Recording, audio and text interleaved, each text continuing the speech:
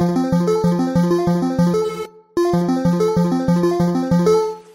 my name is Anna Gunska, and this is Pros and Content. I'm the co-founder and CEO of Notch, a digital content intelligence platform. I'm a massive data nerd who's fallen in love with storytelling. And so on the Pros and Content podcast, we will be featuring a series of really incredible leaders who believe in storytelling and who have different perspectives on the importance, measurement, scalability, and optimization of storytelling. Today on Pros and Content, we have a very special interview with Leanne Cutts, the Group Chief Marketing Officer for HSBC.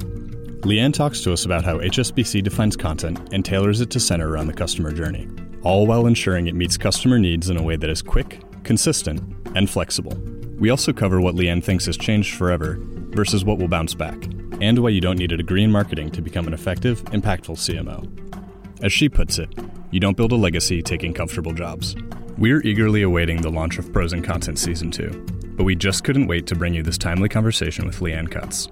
We hope you enjoy.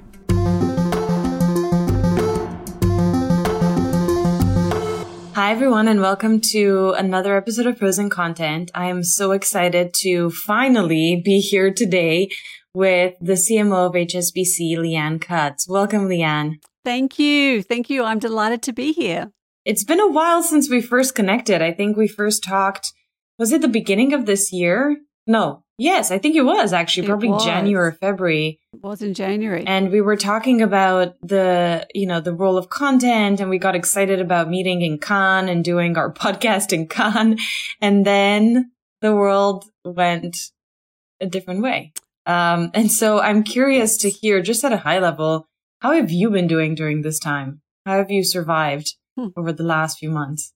Well, it is really great to be here. And yes, look, I think it's really, I think COVID generally has meant for all of us a very different way of working, but it's accelerated so many things that we were already doing. I think all of us were looking to working from home in some capacity, particularly in the marketing community and our agency creative community. So this has really kind of accelerated so many things, whether it's for us working at home or for our customers. For me personally, I'm here in London.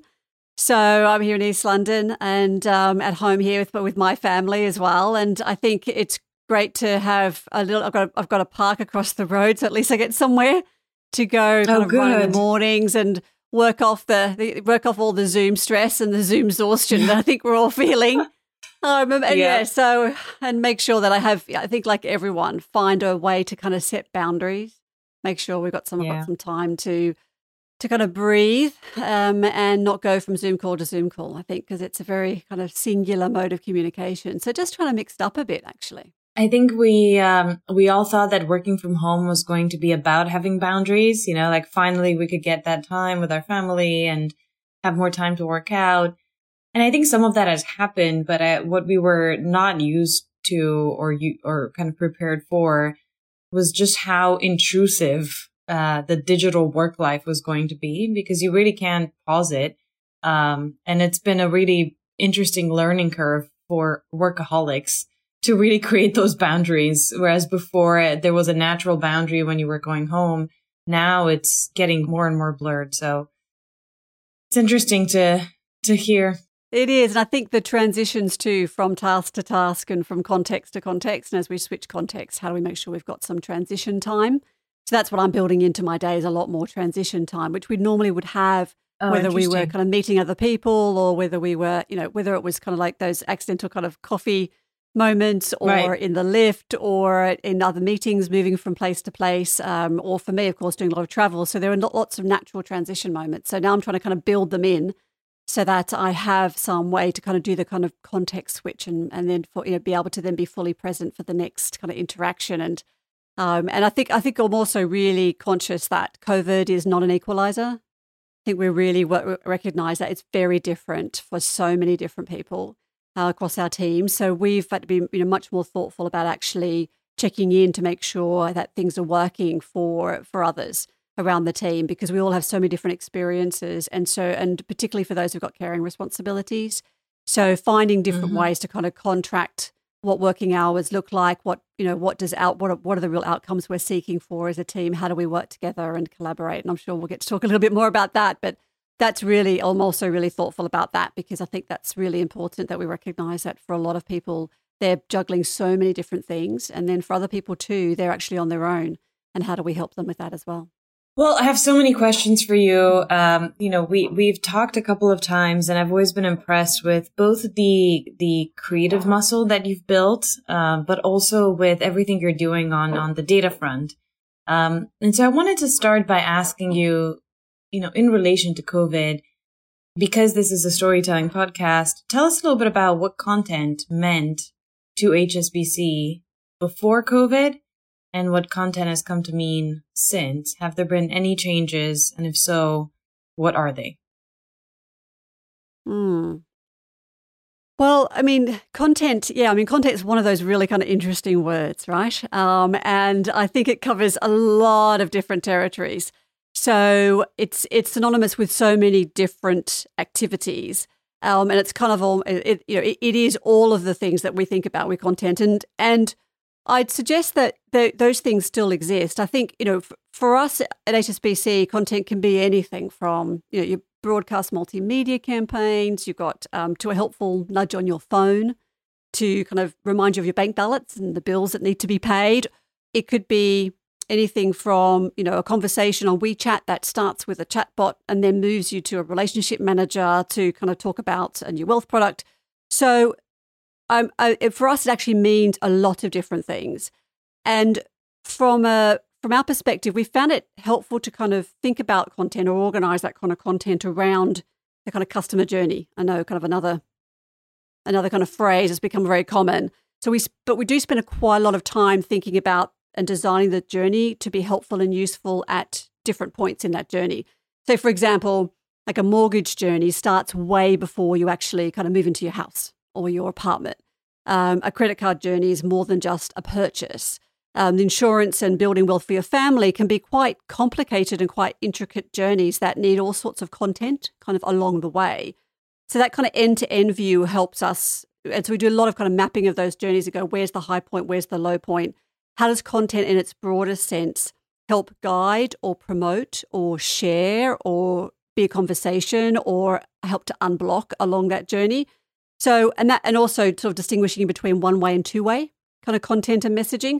So I think what it's meant for us before COVID was, we were building kind of asset libraries with our creative and media partners, and also internally, those sorts of bite-sized assets that you could build for any pieces of that journey.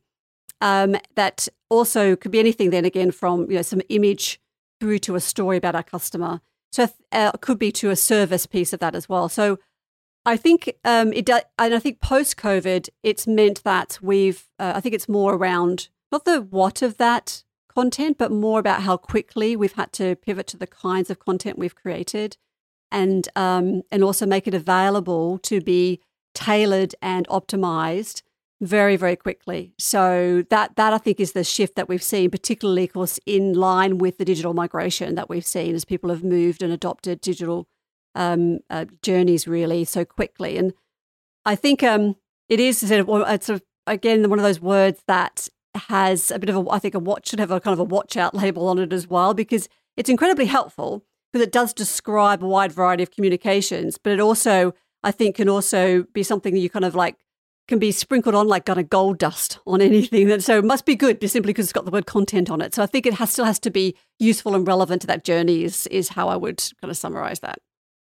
Do you even call it content internally, or do you just call it, messaging or communications or? That we do use the word content. And again, we tend to use the word content to describe the vast kind of the majority of some of that communication. But then I think we would generally talk about specific communications in the context of a journey. So we will then move more into, I think, which is more helpful kind of language around, said that, what are we looking for? Is this a kind of a two-way messaging? Is this a nudge? Is this a sort of a dialogue? Is this a relationship manager moment? So we'll talk more then around those moments. And of course, content serves that. But I'd say it's an interchangeable word. I say it's used fairly widely. I like to get quite specific quite quickly and go, well, what kind of content are you talking about? For what purpose?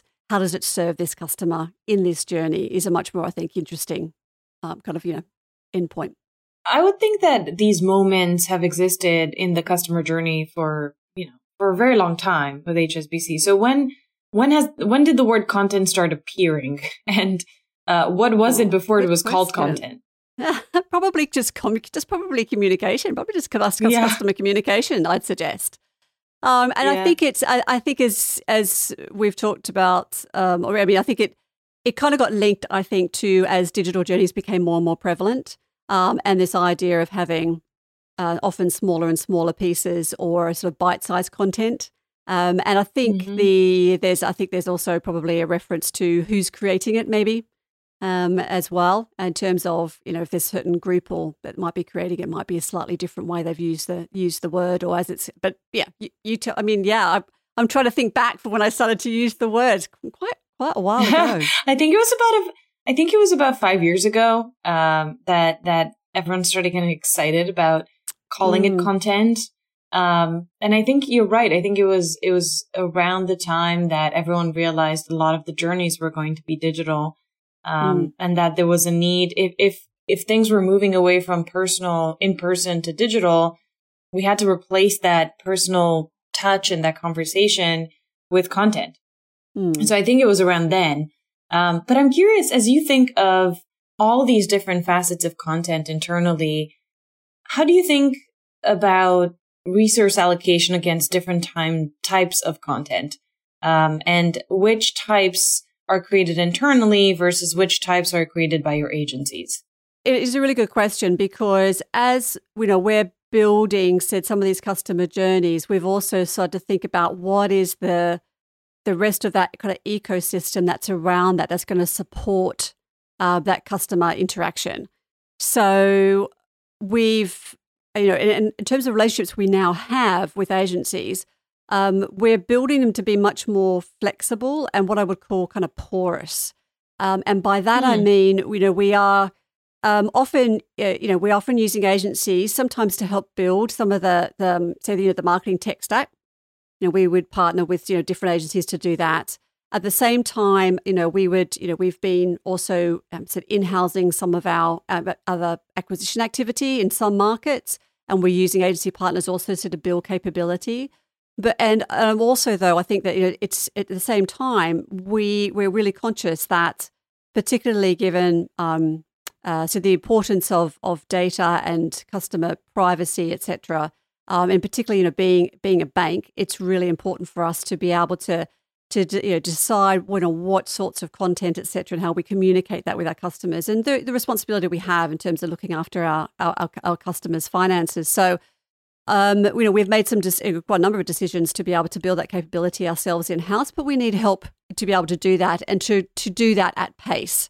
So we've partnered with lots of agencies to do that, and but as we've done that, rather than simply just contracting for a time and then kind of waving goodbye, what I've built much more now with our media partners, our creative agency partners, and also other other sorts of agencies. It's a much more this kind of more of what I call this kind of friendly kind of the swing door. So because sometimes we actually may need them for certain topics or building a certain capability around in-housing, say digital acquisition. But then we'll actually look to build that capability, own that.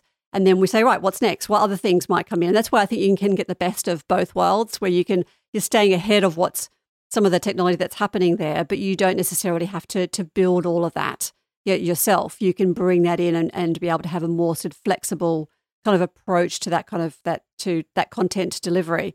But then again, and I think the other thing too that we've talked about quite a lot is this idea of kind of like a kitchen table. So if we're bringing people in, it's often say, look, and that seats will change, right? Sometimes you'll get up and, sometimes some people will come and go, but you're there for a common purpose. It might be to build, say, a particular customer journey. It might be to optimize that journey. And so therefore there's a kind of like a start and an end. And I think that approach is much more, I think also much more motivating and interesting to both our colleagues in terms of career development, because they get to work with really great people from other places, and also people coming to work with us. And, I'd say that, that swing door works both ways, right? So we have people coming in and then they actually become part of HSBC and vice versa. And actually, I think that's really productive over time, because I think that builds an overall kind of team a team kind of approach to different topics and different tasks that we need to do. So it sounds like it's been very collaborative, but also you're creating the flexibility for yourself to kind of move in and out of different working models as things are very fast evolving. Exactly. Over the last few months, what kind of data and on what kind of timeline did you look at to inform the way you thought about making decisions? So we needed. I think the first thing I'd say is that we were, when we started looking at the response side to COVID, we started to think about what we called the 3 Rs, and we talked about it in the idea of react, respond, and rebuild. And that was quite helpful because it also allowed us to kind of look at creating that approach for each market as they move through different phases of what we're going through at the moment. And not only that, but often you're going to be moving back and forth between each of those. So that was quite critical because it helped us to be able to, get that kind of right tone, get the right approach for markets, but also make sure we're reserving also some effort and thinking about the future, even as we're kind of responding to the present. So some of the data that we were looking at, particularly early on, obviously was really around what are the channels where customers are used to, obviously they're communicating, because some channels were either limited, in some places kind of closed, in other places, of course. So we ended up, of course, having to look very quickly at what were the channels customers were asking us and what were they asking in those channels. So, and how do we help them into the right channel for that information? So yes, on the one hand, it accelerated digital adoption of financial services across the board, not just for us, of course, but for the industry. So we were seeing every month, a double digit, often more, kind of, very fast growth in terms of adoption of the different digital channels. But we also thought that, but also what was really important was to say, what are customers asking for from those channels, and therefore how can we make sure we've got the right content like that in each of those channels, so that take an example that you're not, for example, the contact center obviously was often used in the first state for people to ring up simply because they had a question. And however, often that was overloading the contact center when actually a lot of those inquiries could be serviced online. So we, one of my team actually built kind of over a weekend, kind of like a chatbot in Facebook Messenger, simply to be able to shift people to say, look, if you're looking at this particular kind of question, here's where you can go find the information. And that, in one market, very rapidly actually simply just decrease the noise in one channel and actually increase it in another, but in a channel that was actually easier to scale. So that was why, we had to keep a very close eye on all of those channels, but also what customers were talking about. So that social media listening became really important. And then, of course, in terms of actual media, split and across that, some channels in some markets, obviously declined immediately, things like outdoor, for example. But interestingly, everyone say, well, it's all in digital. Actually, a lot of people are home watching TV because they're desperate. They're actually really, they're looking for information from all sorts of places. So actually, TV still became a really important channel to communicate with customers, both from a servicing perspective and an information, reassurance, all sorts of things. So so the media choices shifted. And again, having that flexibility and having that approach with our, often they used to be co-located, now they're kind of co-located on a Zoom call, but those teams being able to quickly look at the information coming in, often every day, and shift the media mix into the right channels. And it was also really important, also not to go silent, though, in a number of different channels, even if people weren't looking necessarily to buy something or to buy a service or product. It was really important to be there so that as people were searching for different kind of keywords, for example, it was really important to know what those were. So we were actually increased, for example, some of our paid search content just so we knew what customers were asking for, and therefore could make sure we were directing it to the right way. So having that sort of the data analytics at your fingertips, and that's why I said that's why it's really important. I think the decision we made to that we would have a lot of that capability in-house, but leverage the expertise in our agencies to be able to quickly shift the mix was really important. When you think about the digital media investments, did they change at all, the kind of breakdown of investments that you had before versus after, or not after, during, I guess, COVID? We're still, yes. We're still very much in the thick of it. Yeah, it's as I said, I think it's we've definitely optimized with that. We are absolutely increasing it, but I think that is happening anyway. But I think what we're seeing, of course, is that sort of decades in days phenomenon where we are seeing mass adoption of a lot of the digital channels. So actually, in some places, that kind of the cost of servicing that channel has come down. Or the cost of reaching those customers because so many people are now much more online. So we've shifted, continue to shift into digital more and more. So that's definitely a growth.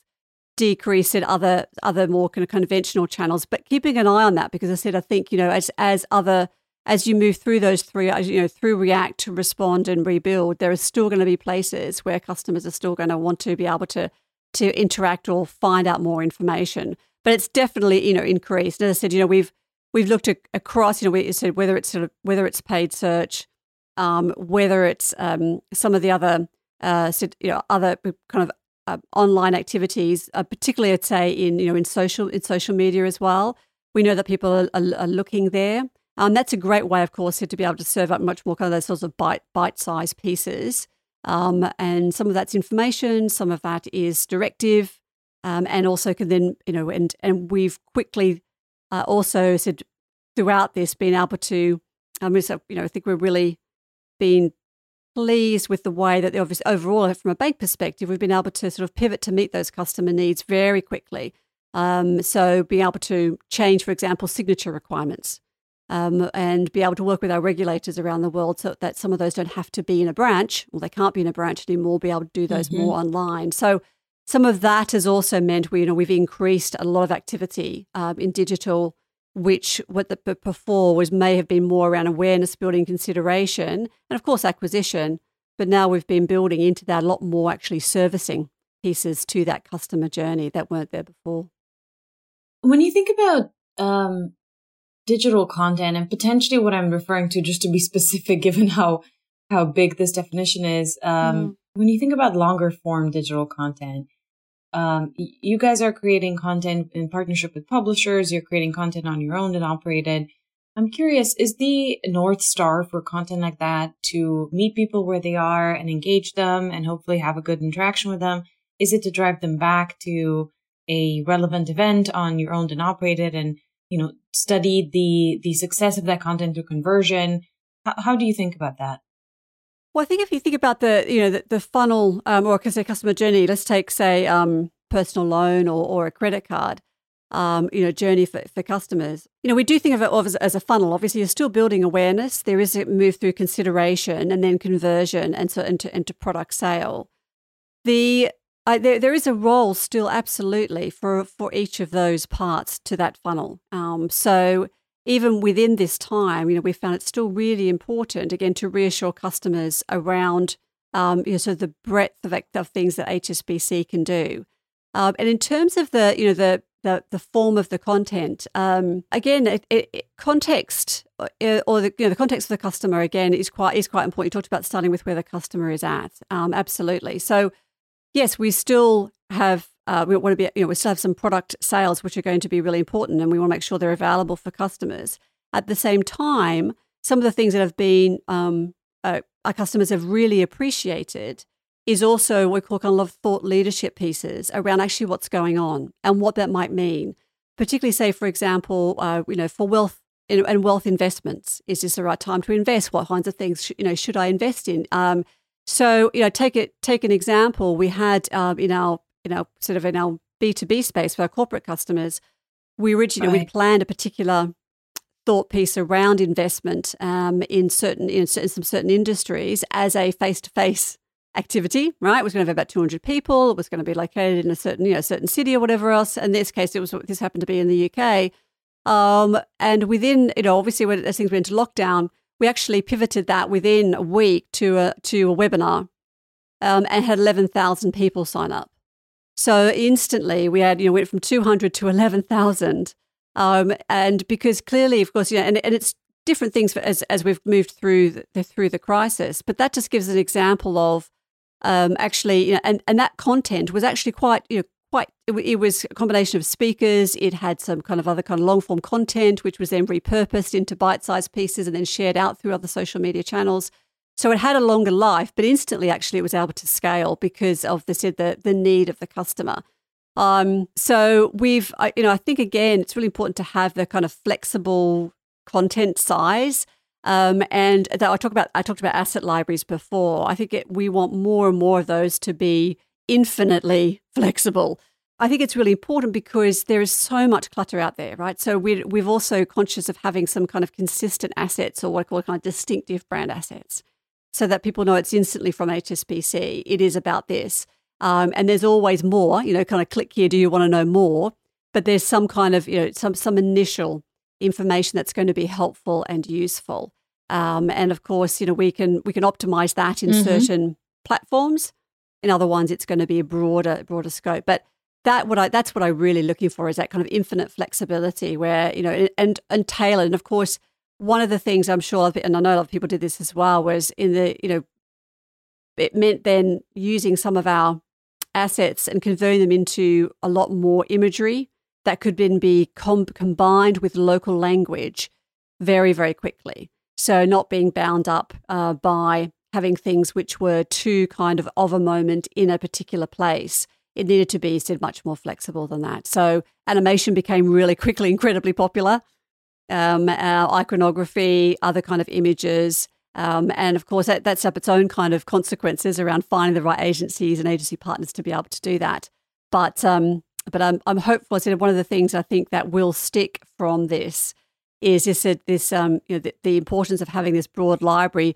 By the way, they're not just the marketing community specifically are using and with their agency partners, but actually, we've opened that up to a lot of people across the bank to be able to use for internal communication. So the same content being repurposed internally. I mean, we have, over 200,000 employees in the bank. So it's really important as a way also to be able to communicate to them about what's going on. And often they're just as interested in some of these topics as our customers are. So we found that to be really important to actually make it much more accessible. We'll be right back to Pros and Content after this brief message. The Pros and Content podcast is brought to you by Notch, the content intelligence platform for brands. For a demo, and to learn how to best plan, measure, optimize, and benchmark your content marketing strategy, visit us at Notch.com. KNOTCH.com. Notch. It's all you'll ever need.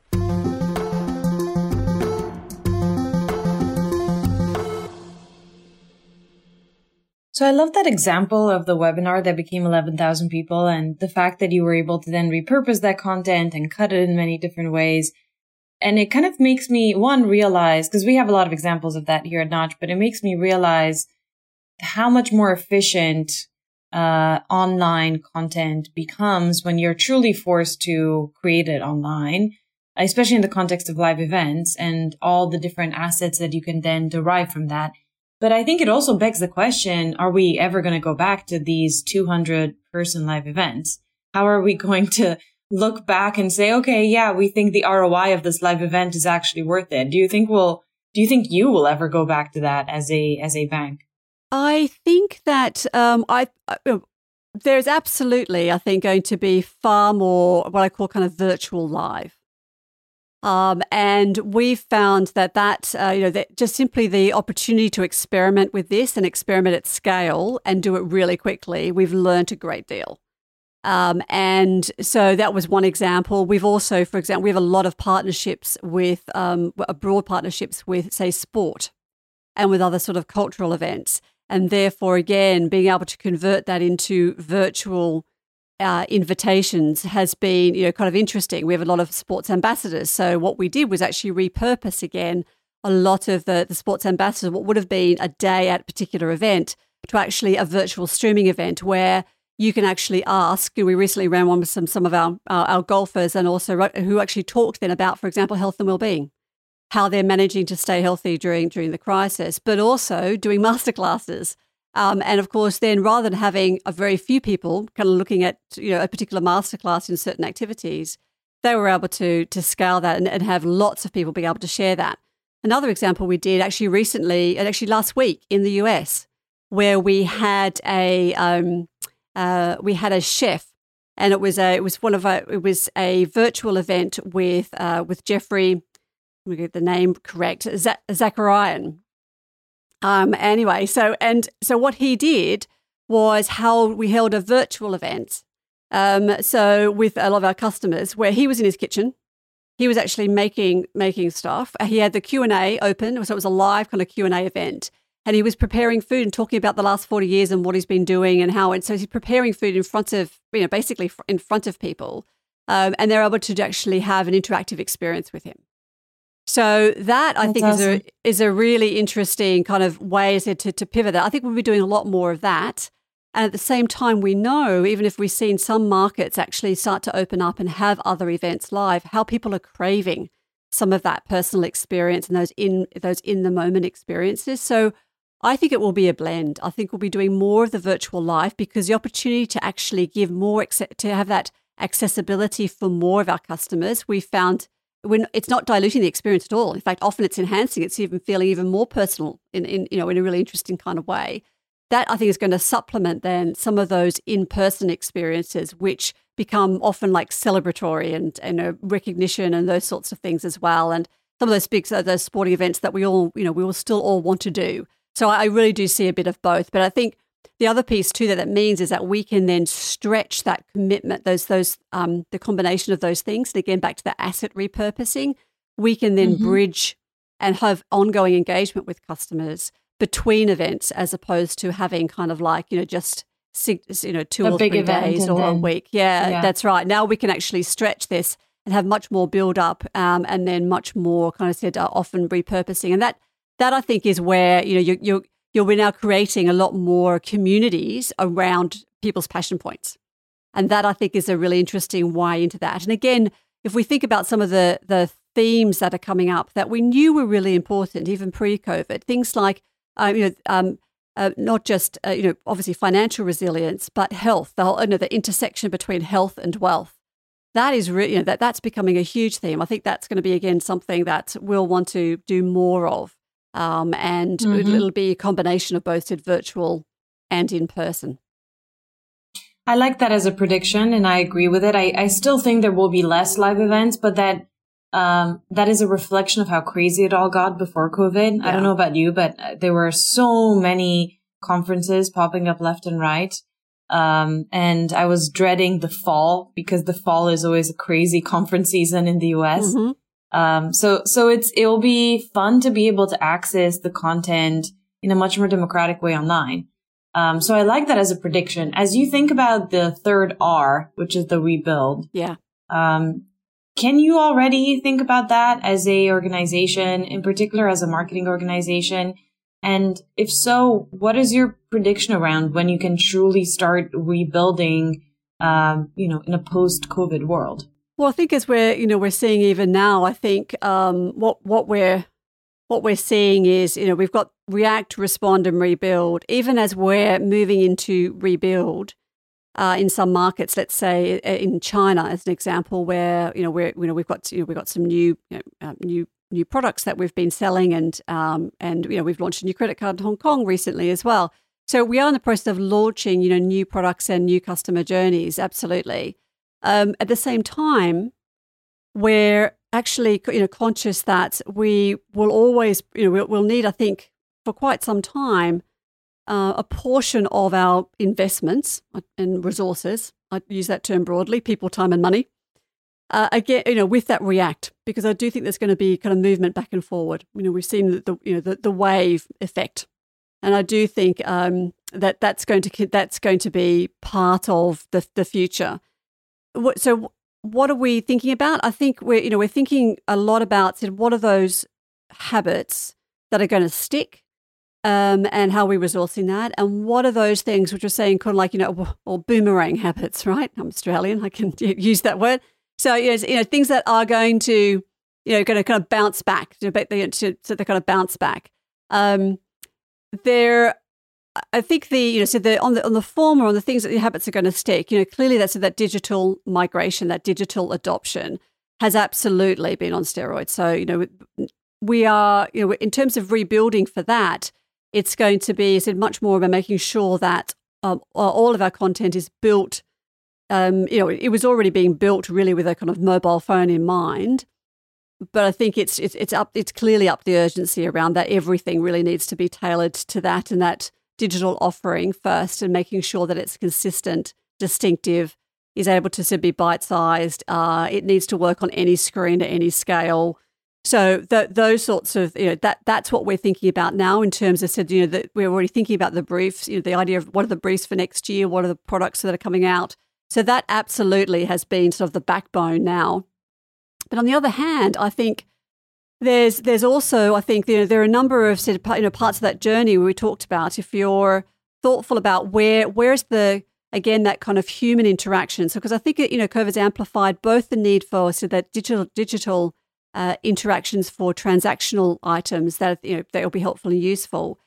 But it's also, I said, helped us to understand that when you can blend really exceptional digital experiences with really exceptional people who are going to be available at the right time to talk to things and talk to wealth challenges or education for your children, or some kind of other kind of complicated financial situation you might be in, or some kind of insurance thing that you'd like to talk to about, you often want to talk to somebody.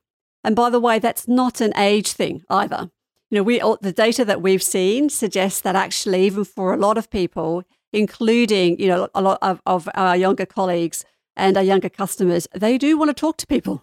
They actually want to have a human to human interaction. So this idea that you don't need to actually, everything can be done on in a mobile environment. I don't believe that, and the data doesn't bear that out.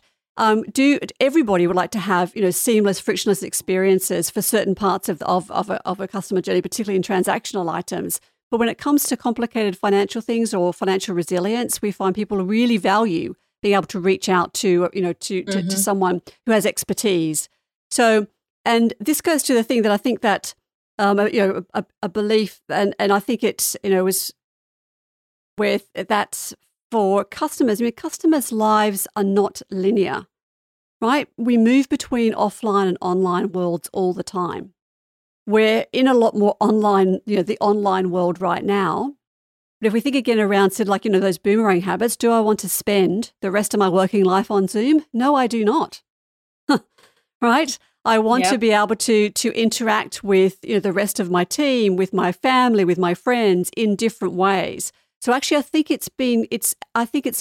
so what we're thinking about is how do we look at that, refresh those customer journeys and go, at what point is it even really, really important to have that kind of human-to-human interaction?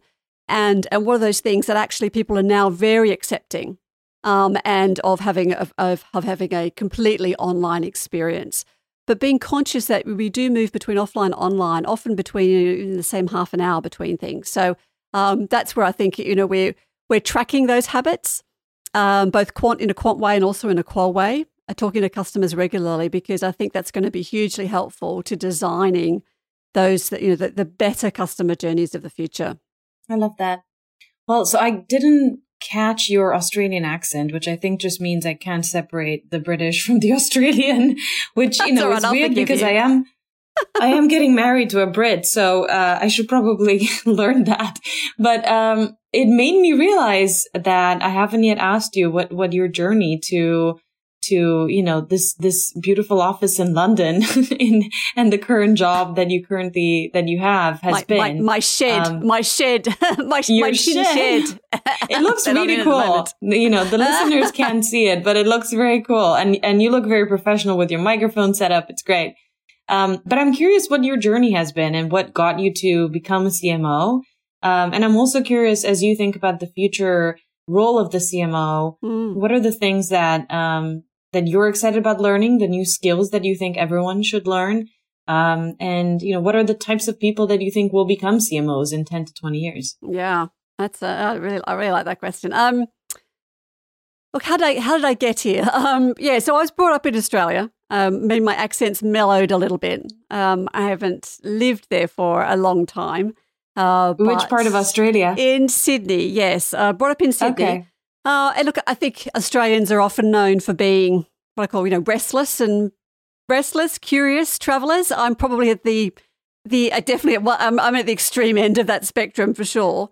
I also spent a few years as a child in Papua New Guinea, so I think that probably also fueled a bit of that kind of sense of adventure. And look, in full disclosure to all our listeners, I don't have a marketing degree. So I studied economics. No. Yeah, I know.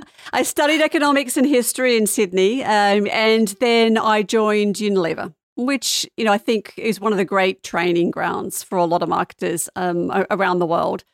I was no exception. So look, Unilever was where I fell in love with brands.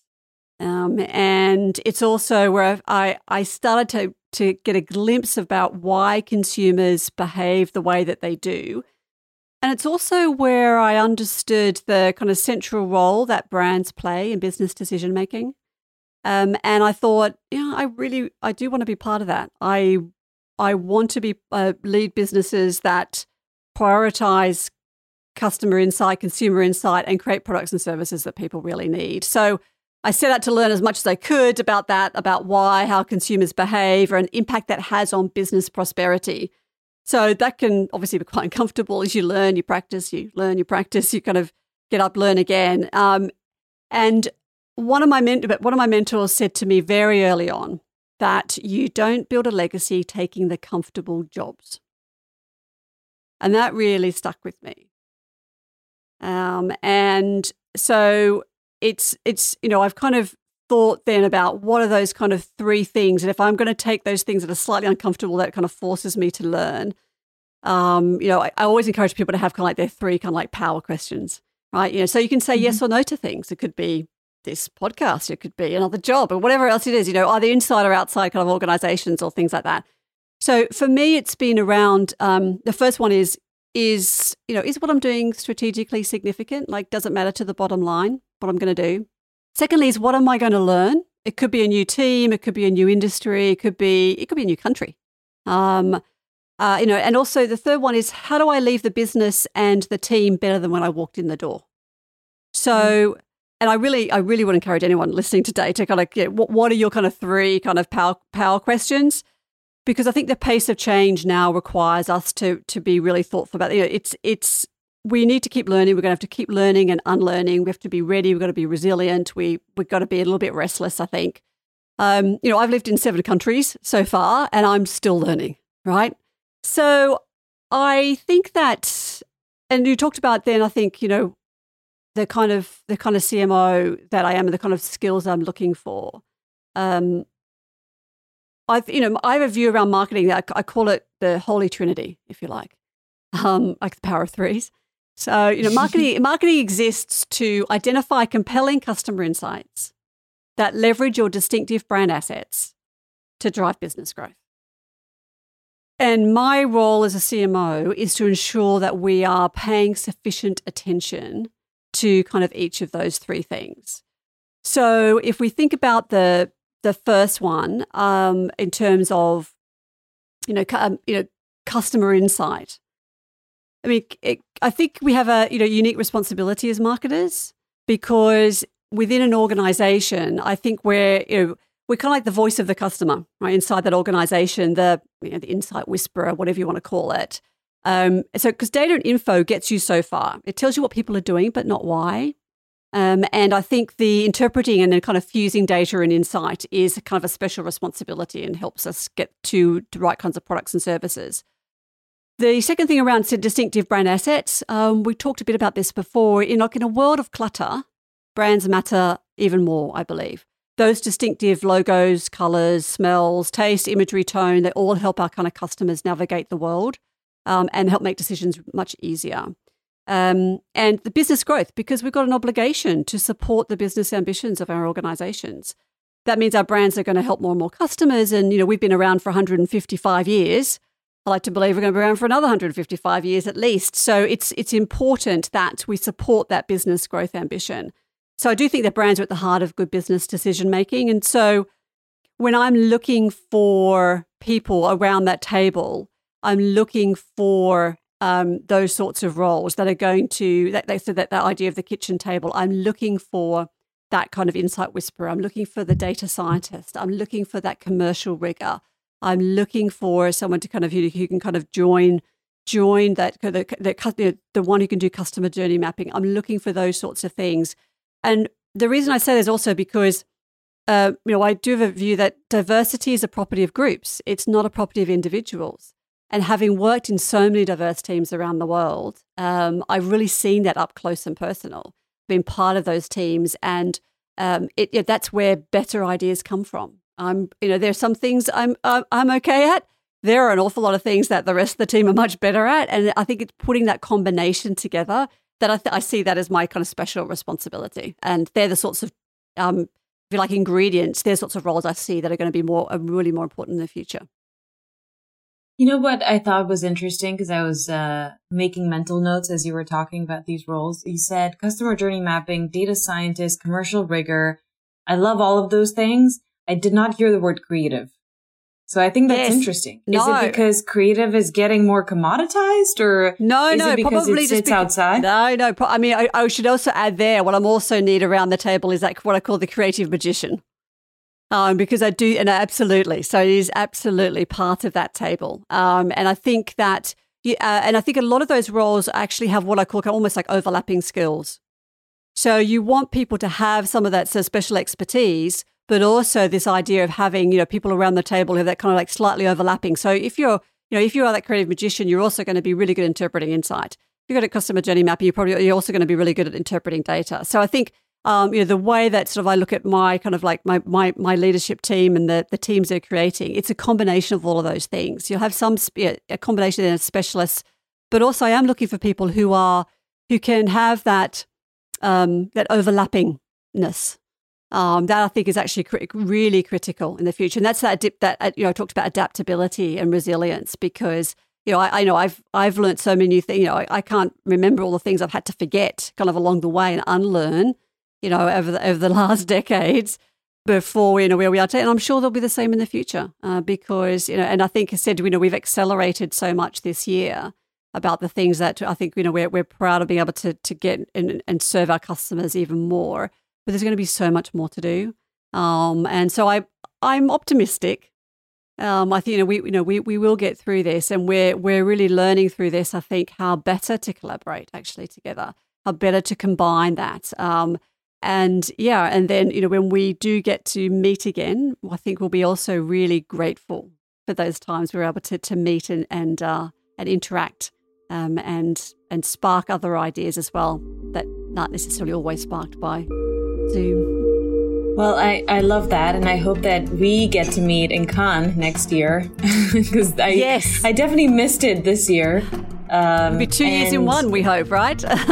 Right, exactly. Yeah. And thank you so much for those ideas. It's really encouraging to hear your optimism, and also to just hear how important you think every single role around the table is, and how you're thinking about really bringing the creative side of the house in partnership with the commercial and the data-driven side of the house. So thank you so much for sharing your ideas today. It was such a refreshing, energizing conversation for me, and I'm sure the listeners will love hearing this. It's great. Thank you so much. I really enjoyed being part of this. Thank you so much. It's been a delight. Thank you, Leanne. Thank you. Bye. Great. Thanks for listening to our interview with Leanne Cutts, the Group Chief Marketing Officer at HSBC. Her insights are timely, yet they'll never go out of style. As noted, it's important to continue to shift more heavily towards meeting customer needs in flexible digital environments, all while putting the well-being of your customers and your employees at the front of everything you do. We hope you enjoyed listening to this episode. Pros and Content will be back soon with a great batch of new episodes, so make sure you subscribe and rate the show wherever you're listening. And if you have any questions or ideas for future guests, please email me at ray@notch.com. See you next time on Pros and Content.